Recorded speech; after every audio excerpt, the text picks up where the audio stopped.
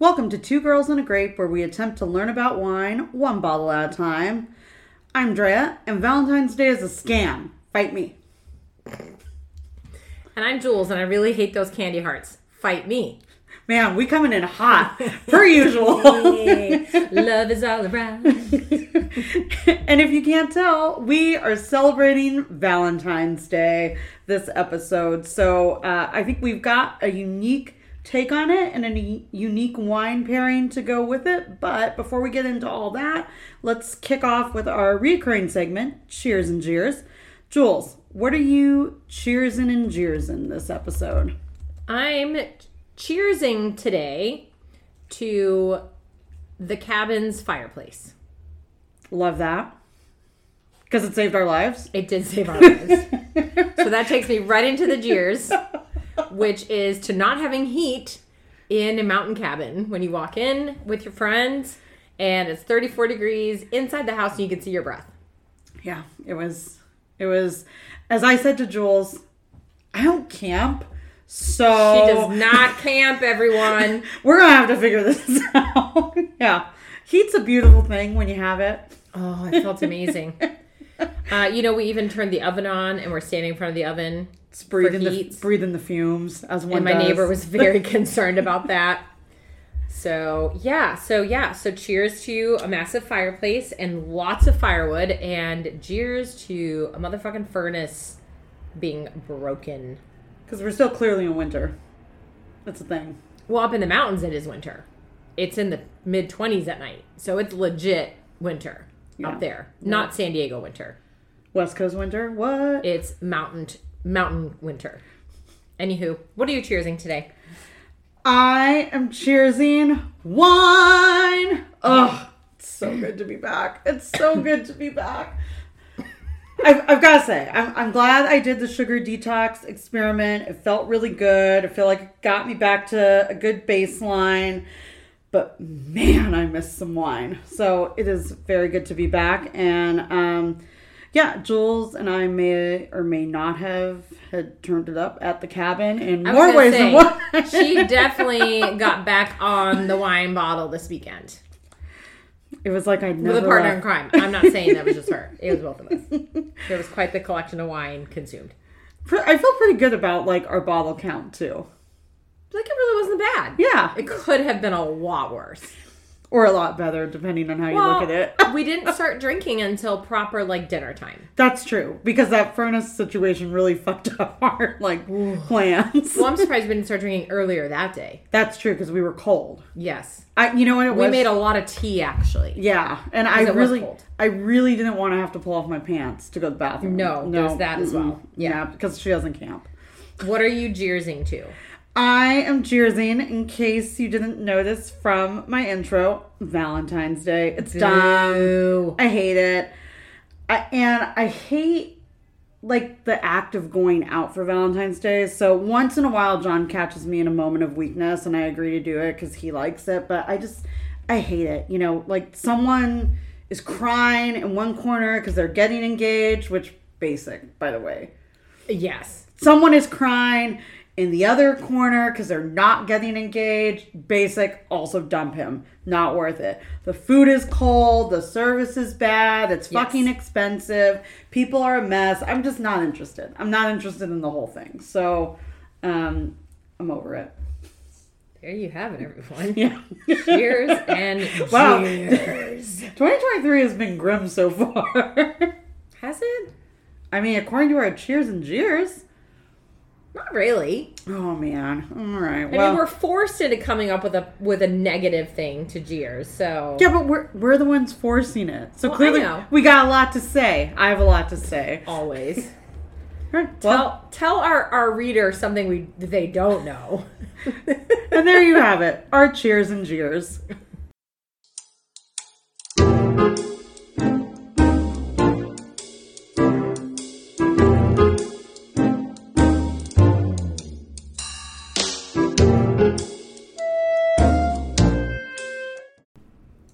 Now, you've all met Hot Rob and the Silver Fox on the show. Some of you are even fans, whatever, it's fine. And when they are not crashing our podcast, they are busy being married to us. And we keep them busy. We do. And somehow, after 15 and 16 years, respectively, we've kept them around. It's a big fucking deal. It's a huge deal. Because in honor of Valentine's Day and for this episode, Shawinigans, we're telling stories of when romance goes wrong. Prepare yourselves. So, Jules, tell us about the time where romance went wrong. This isn't really a Valentine's Day story, but it is a Rob made Jules cry on Christmas Day story. Oh, damn. I know. Taking it deep. It's bad. Rob, you know you did wrong. So for, it was probably, I would say, 14 years ago. It's been a long time. But and this still haunts you. Mama's got an elephant memory. Actually, no, Rob and I joke about this because he's like, oh, that was such a disaster. So this is when the iPad was kind of coming in onto the market, or had been on the market, but it was kind of a big deal, right? And they were very expensive. They're still really expensive. And I was pretty clear about the fact that I did not like the iPad. I wasn't interested in an iPad. Whatever. I'm not a big technology person in general. People know this about me. Like, I don't... This is true. Our TV is like fucking 10 years old. Much to Rob's chagrin. So, iPad and Jules not really going together. So, Christmas Day comes. You know, it's my favorite day. I love Christmas. It fucking is your love favorite day. I need to be the last one to open a present. It's a thing. Rob saves the best for last. It's an iPad. And I legit sat there with the box on my lap and burst into tears. Because that was absolutely not what I wanted for Christmas. And I looked at him and I said, what part of I don't want an iPad do you not understand? Do you remember what you asked for that year? Zoya, do you remember what you asked for? I don't really ask for I didn't used to ask for specific things. We used to kind of tell each other things throughout the year that we were interested in. Or there was usually some, hint that was given. But I specifically said I did not want the iPad. Yeah, take note, for sure.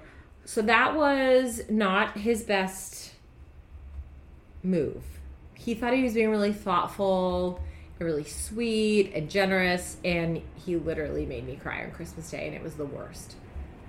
But then he got real pissed when he was the one that had to return it. So Rob does not believe in the giver of a gift having to return it. That's not how that works. Well, I think in a couple, no. Oh, but yeah, if I gave you a gift and I gave you a gift receipt, I would not expect you to come back to me and be like, I don't want this, you need to return it. Right, no, but like when you're married to someone and you're Right. in the same house, yeah, Yes. absolutely not. To this day, he hates having to return stuff that he buys. He thinks that once he's bought it, that's it. He can wipe his hands of it. Does he want to go shopping with me? I have a few things on my list. He probably does not want to go shopping with you. Yeah, so it's not really about romance. When Dre and I were trying to think about what Shawinigans were going to be for this episode, and we were talking about like bad dates or dates gone wrong. And I honestly have not had a bad date. And I don't mean that to be obnoxious. First of all, I haven't had that many dates. And Rob and I knew each other for 8 years before we got together. So... Yeah, so let's find the disclaimer here. Jules doesn't think her and Hot Rob dated. No, I think we dated, but we just really didn't have any bad dates. And we didn't go on, like, dates. We were dating. So it was like, we're going out to dinner. We're doing this. We're doing that. Also, he's pretty fun, right? Yeah, he's a good fun. time. Yeah. He's a good time. And also, I'm the one that plans all the things. So... Yeah, Jules was like, I don't never plan had a a bad shitty date. date. Yeah, I don't plan a shitty date. So there's that. So if that's you'd like... very short... And if when you'd like, romance goes wrong. if you'd like to date Jules, there you go. Her number is... How about you, Drea? So I actually have a good one that is also a deep cut. This was when the Silver Fox and I were dating. So They were dating. God, this must have been like 50 years ago. probably like 18, 20 years ago. Like, it's been a hot minute. And it was one of the first like weekend getaways that we took together. So we went up to Fort Ross in the Russian River Valley, and it's this great little town on the sea cliffs, and there's really nothing to do up there but chill out. What? Drink wine. Yep. Chill out, drink wine, watch movies, go on a hike, stuff like that. And John's attempt at romance, I mean, he got half. I want to give him some credit. He got halfway there. You know, we stood at this like great lodge. It was right on the sea cliff. It was great. It was gorgeous. But he's like, I've got a whole evening planned for us, a romantic evening. I'm like, ooh, what you got going, huh? And he pulls out, so this is like back in the day when there's still like, you know, DVDs and DVD players in these lodge places. I know, right? And so he pulls out a DVD of Apocalypse Now. And oh, that's sexy. Right? Yeah. Who doesn't want that? That's going to get you in the mood. Yep. And a bottle of Francis Ford Coppola wine. And he was like, look, you love a theme, because everyone knows I love a theme. And I love a commitment to a theme. He's like, we have a theme. And I was like, oh, but this theme is rough. I was like, half credit awarded. And to like make it even worse, our room had a ceiling fan, and there's that whole fucking thing in Apocalypse Now with the ceiling fan. So then after this movie and this shitty bottle of wine, he's like, look, the ceiling fan. I'm like, that's it. No, I'm done. We're done. I'm going to throw you off this fucking cliff. So he got better. He did get better with the dates. And I don't remember the last time he planned one, but when he was like trying to get my attention and, you know,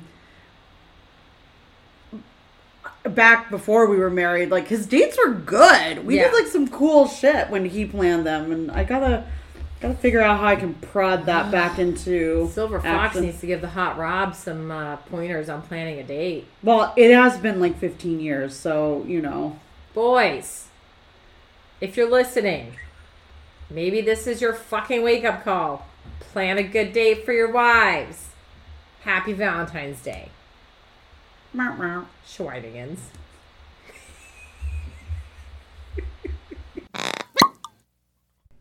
For this very special Valentine's Day episode and bottle number 49, we have picked a Francis Ford Coppola Vendetta red wine circa 2015. Price point for this wine is about $20. ABV is 13.5%. And we picked this wine because we decided to theme this episode after the St. Valentine's Day Massacre. I mean, the label also has bullet holes in it, so it kind of really, she loves the theme, Drea loves the theme. Seems so romantic. So I've actually found this in a grocery store, sent her a picture, and I was like, pretty sure I just found our St. Valentine's Day Massacre wine. Because we know we couldn't pick like a wine that was all like lovey-dovey about like actual fucking love Valentine's Day. Absolutely we went not. with the macabre. So Drea, tell us a little bit about this wine that we're going to be drinking today. So this one and that we're going to love, by the way. Oh yeah, we've got some bets. We've got bets going on how we're going to feel about this bottle. So this is a red blend, and it is comprised of 50% Cabernet Sauvignon, 26% Syrah, 13% Malbec, 6% Zinfandel, and 5% Cab Franc. So I'm fairly like feeling good about that. Yeah, I mean that's like a nice blend. Like all of those things play really nice together. I like all of those individually. I like that there's like that 5% Cab Franc in there. Yep. So the blend itself shows promise. Coppola began making the Vendetta blend in 2013. And it is a blend of grapes from California's Mendocino County and Monterey County. And this wine is meant to be reminiscent of the Prohibition age, which it is inspired by, hence the St. Valentine's Day Massacre theme. At the time of the wine's debut, Coppola said, quote, "I don't know how much I'm permitted to say about this. Knock 3 times and whisper Vendetta, the wine whose name you can't say in public. Don't talk about Vendetta. Drink it." Oh, okay. Right? I mean, I'm liking this wine more and more. Well, and what I love about it is Coppola always intended for this bottle to kind of imagine that story of the Prohibition era, and imagine that story of the gangsters of that time. And he talks a lot, in reading a number of interviews in preparation for this episode, he talks a lot about wine as storytelling and wine as narrative, which we both know I fucking love. So it's making me feel a little bit more hopeful. It's making me feel a little bit more hopeful. So we will see. But before we really dive into this bottle and Coppola's journey into winemaking, Jules, why don't you lay down some fun facts about our inspiration for this episode, the St. Valentine's Day Massacre? Why, I'd love to. Thanks, Drea. You're welcome. While most people associate Valentine's Day with love and hearts and candy and overpriced flowers and other bullshit like that, note to the boys, no flowers, please, on Valentine's Day. Also, it's bullshit. Like, just don't overpay for flowers on Valentine's Day. Anyway, back to the episode. We're diving into the darker side of Valentine's Day. On February 14th, 1929, 7 members of Chicago's North Side gang of mobsters were lined up against a wall and shot by 4 unknown assassins. Today, this event is known as the St. Valentine's Day Massacre. Dun dun dun. What makes this story, Two Girls and a Grape, worthy is that it's rooted in Prohibition. Y'all know we love some history. We love to dig in, so here we go. Gang warfare had ruled the streets of Chicago during the 1920s as famed gangster Al Capone dominated the bootlegging trade by undercutting and sometimes just cutting his rivals. Ushered in by the passage of the 18th Amendment in 1920, Prohibition was big money for American gangsters. Bootlegging and speakeasies became foundational moneymakers and started many a turf war. To help illustrate what was at stake, Capone's income from these activities was estimated at some $60 million a year, and his net worth in 1927 was around $100 million. I would love to do the calculation of, in today's money, what does that equate to? It's insane. That is in the 20s. Yeah. Doing illegal shit. I mean, well, today, illegal shit. Anyway, all the fucking 1%ers out there. And they're illegal shit. You know that's what they're doing. Oh, they're hiding yeah. their money and they're fucking finding all their loopholes. Anywho, we digress. I digress. Back to the story. The rivalry for control over Prohibition-related industries came to a bloody climax in a garage on the city's north side on February 14th, 1929. When 7 men associated with the Irish gangster George Bugs Moran, one of Capone's longtime enemies, were shot to death by several men dressed as policemen.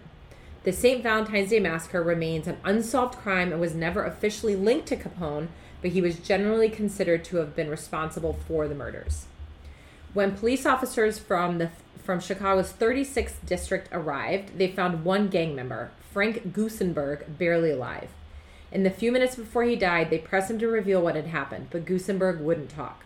Police could find only a few eyewitnesses, but eventually concluded that gunmen dressed as police officers had entered the garage, pretended to be arresting the men. Though Moran and others immediately blamed the massacre on Capone's gang, the famous gangster himself claimed to have been at his home in Florida at the time, and no one was ever charged with the murders. Perhaps the famous cold case of all time. The fact that he was living in Florida makes him really guilty. You're like, nah, it's not cold. It's hot. It's hot in Florida. In Miami hot. So there you have a little history on the St. Valentine's Day Massacre that happened in Rob's hometown of Chicago. Look at that. That's so cool. Drea, tell us more about Coppola, the winemaker, and the winery that's up in Napa. So, in honor of the dark and bloody history that Jules just shared with us, we have selected Coppola's Vendetta Red. And in addition to this themed wine, Coppola also directed perhaps the most famous gangster movie of all time, 1972's The Godfather.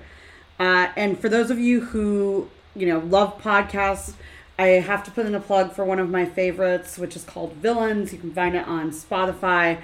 Their episode on Don Corleone and Michael Corleone is amazing, so check it out. But Coppola's venture into winemaking didn't really start until after he began his film career. Or While Coppola's venture into winemaking did not start until after he began his film career, winemaking was part of his family heritage. So think back to watching The Godfather and kind of the scenes that are shot in Italy and these mobsters walking amongst the vines and the orchards. That was kind of like Coppola's heritage in many ways. I mean, hopefully minus all the mafia shit, but as a child, probably not. Coppola's grandfather and uncle made homemade wines in the basement of his family's New York City apartment, transplanting that tradition from Italy to New York. These humble beginnings planted the seeds for growing a winemaking legacy. In 1972, when Coppola directed The Godfather and received an Oscar for Best Picture in 1973, he then directed the sequel, The Godfather 2, in 1974. This allowed him to have enough capital in 1975 to purchase the Niebaum Estate, which was part of the legendary Inglehooke property in Napa Valley. For those of you who know Napa well, you know Inglehooke is one of the most historic vineyards in that area that covered over 100 acres of grape-producing vines. He filed for a winery license in 1978, and production began in 1979 under the Niebaum Coppola label, the same year that Apocalypse Now was released. While the groundwork for Coppola wines was laid in the 1970s, the Francis Ford Coppola winery brand that many will recognize today from grocery store shelves and, of course, the vineyard, was not really established until July of 2010. Part of this is because his initial years in the wine business were difficult ones. Coppola notes, quote, "We were new at this. I had to figure out how to run the property," he said. The first few vintages, Coppola sold the grapes to Hublin, which is another winery, and in addition to problems with getting the vineyards started, he himself said that his movie career was, quote, in the toilet at that time. That Coppola's career was in the toilet? Right. So Apocalypse Now, despite John's affinity for it, was not well received by critics, okay. Right?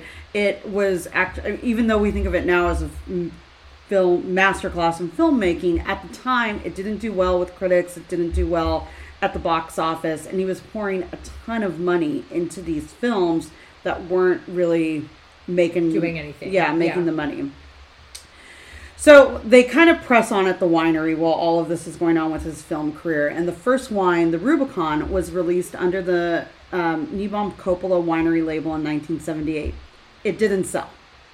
Nor did the next several vintages of the wine. Jeez, this guy. In fact, the 78 didn't even go on the market fully until 1985. And Coppola recalls, quote, "I didn't know how to sell it. I was just building up in a local storage facility."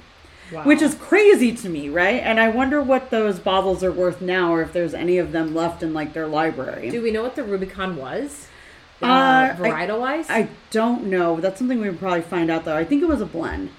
The turning point for the Rubicon, Coppola says, though, was actually tied to his movie career. And that was the success of Bram Stoker's Dracula, the 1992 movie that ended his years of box office drought. His earnings from that film paid for the 1995 acquisition of the front vineyards and the chateau to really get the property going. It also stimulated Coppola to get serious about the wine business, and he hired a professional staff to run it. Gee, professionals getting it done. Duh. In addition, he created the Francis Ford Coppola label, and the business quickly grew from there. So it's at that moment that he really branches off into just Coppola wines, right? The business grew to the point where they acquired the current home of Coppola Wines in Sonoma in 2006. In 2012, I thought this was actually fascinating. The winery became certified sustainable through the California Sustainable Wine Growers Alliance. So that's cool. I'm into that. And today, Coppola Wine works with over 150 local producers in Sonoma, Napa, and Mendocino County to produce their wines. In addition, they produce a large catalog of wines. including their Diamond line and Director Cuts line, with bottles ranging from $8 to $120. And I actually really appreciate this. And a lot of the larger houses up in the Napa-Sonoma region do this, like Mondavi, Behringer, Meridian, kind of those big labels that you see in the grocery store, where they do have that complete line. Mm-hmm. They have those $8 wines that make it accessible and easy. Everybody. Listen, that's how I got into wine. I remember I thought I was fucking hot shit drinking some Behringer Cabernet Sauvignon from the grocery store. Yellowtail. Yeah, there you go. Right? Hello. What else?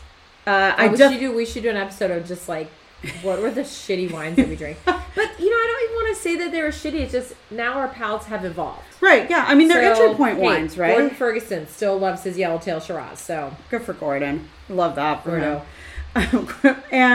But, all the way up to these $120 bottles, which really have a lot more finesse, are probably estate grown or single vineyard wines, and really showcase like the winemaking powers behind the vineyard. So lots to discuss with this bottle, and I am intrigued by it. And you ready to open it up? I've got high hopes. I've got some good expectations. So let's see what happens. To be continued. BRB, everybody.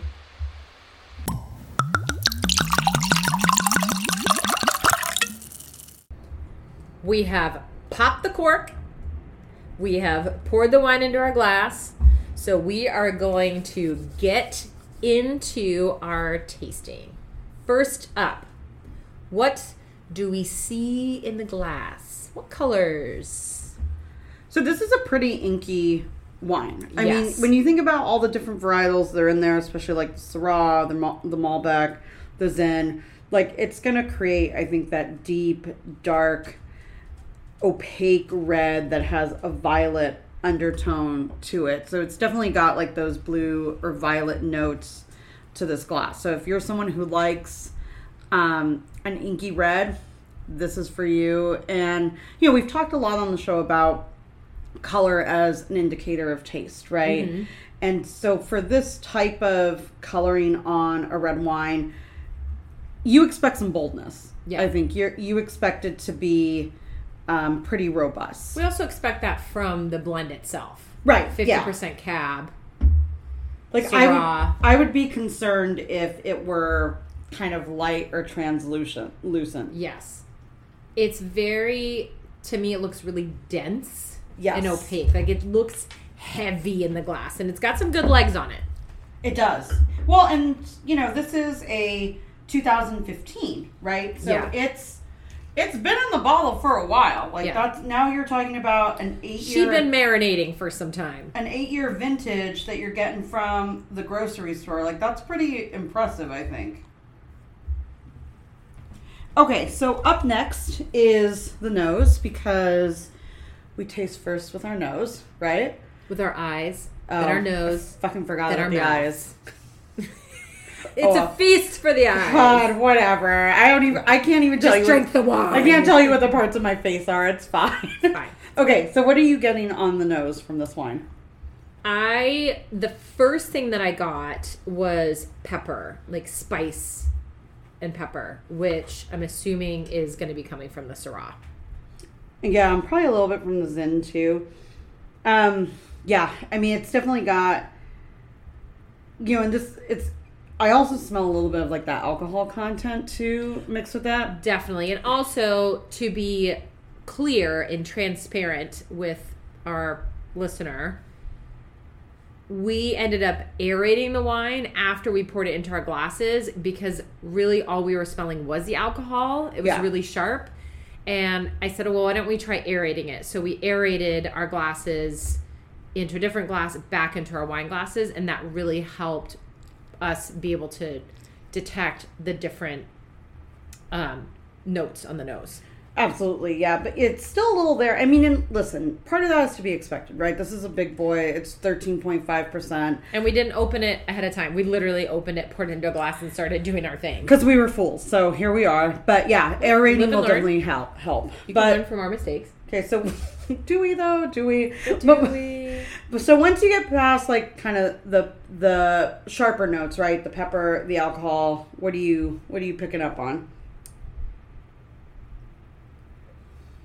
Dark fruits. The dark arts. How appropriate for a Bloody Valentine's Day. And also now it's been a few minutes since we aerated it and it's been sitting. You know what's weird I'm getting is like burnt marshmallow. Oh, okay. Like not caramelized sugar, but like, you know how I feel like burnt marshmallow has a very specific taste. That's interesting because, well, maybe the Malbec, because I usually get like that marshmallow kind of feel from like Merlots, especially if they've been steel tank fermented. But okay, all right.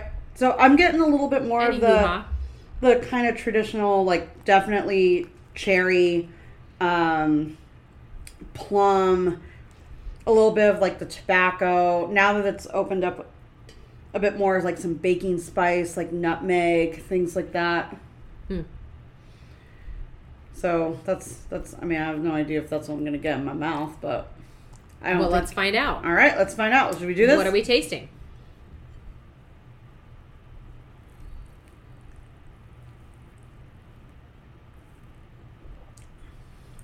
All right. So first off, aeration helps a whole lot. It really does. And it has helped even just after aerating it, the glass sitting for these last like 5 minutes after we aerated it. Mm-hmm. It has smoothed out significantly from when we first opened it. The other thing too is like the note on the nose is like that first thing you get is pepper. And for me, with the tasting, I don't get like a white pepper until the finish. Mm-hmm. It's, as the wine leaves your mouth and kind of the taste lingers, I'm getting like a little bit of that peppery sensation on the sides of my palate. But that initial drink, I think, is really fruit forward. So I'm getting plum, black currant, again, that cherry. So those it's a little jammy. Yeah, kind of more in a good way. No, in a good way, for sure. More along the lines of like black fruits or blue fruits. And so we tend to think of like the red fruits, so like red plums, raspberries, strawberries, more on the end of like lighter reds, right?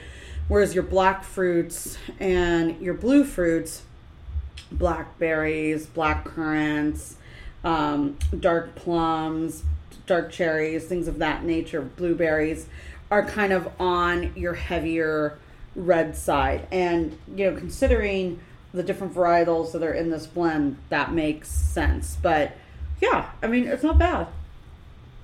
I think it's surprisingly very nice. I think this is a good, like, weekday wine, is what I would say. Oh, wait. Sorry. Why are you laughing? I'm laughing because, like, any wine is really good weekday wine. That's true, but, like... Are you saying because of the price point? Well, the price... I feel like this is, like, a banger for a weekday. Like, this is, like, 13.5%, pretty bold, pretty heavy.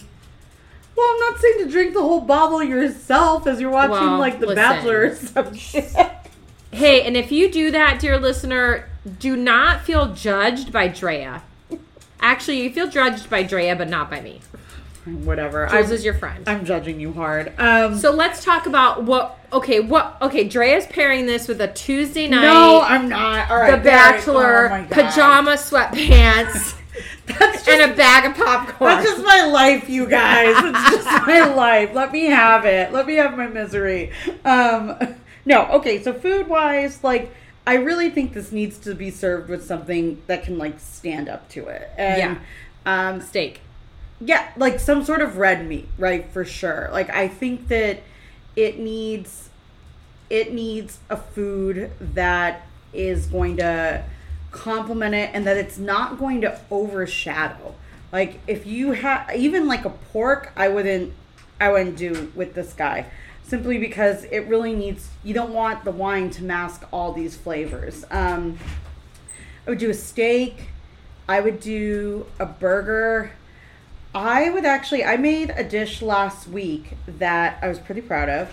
It was a spicy beef ramen with grilled bok choy, scallions, Oh, she's so fucking fancy.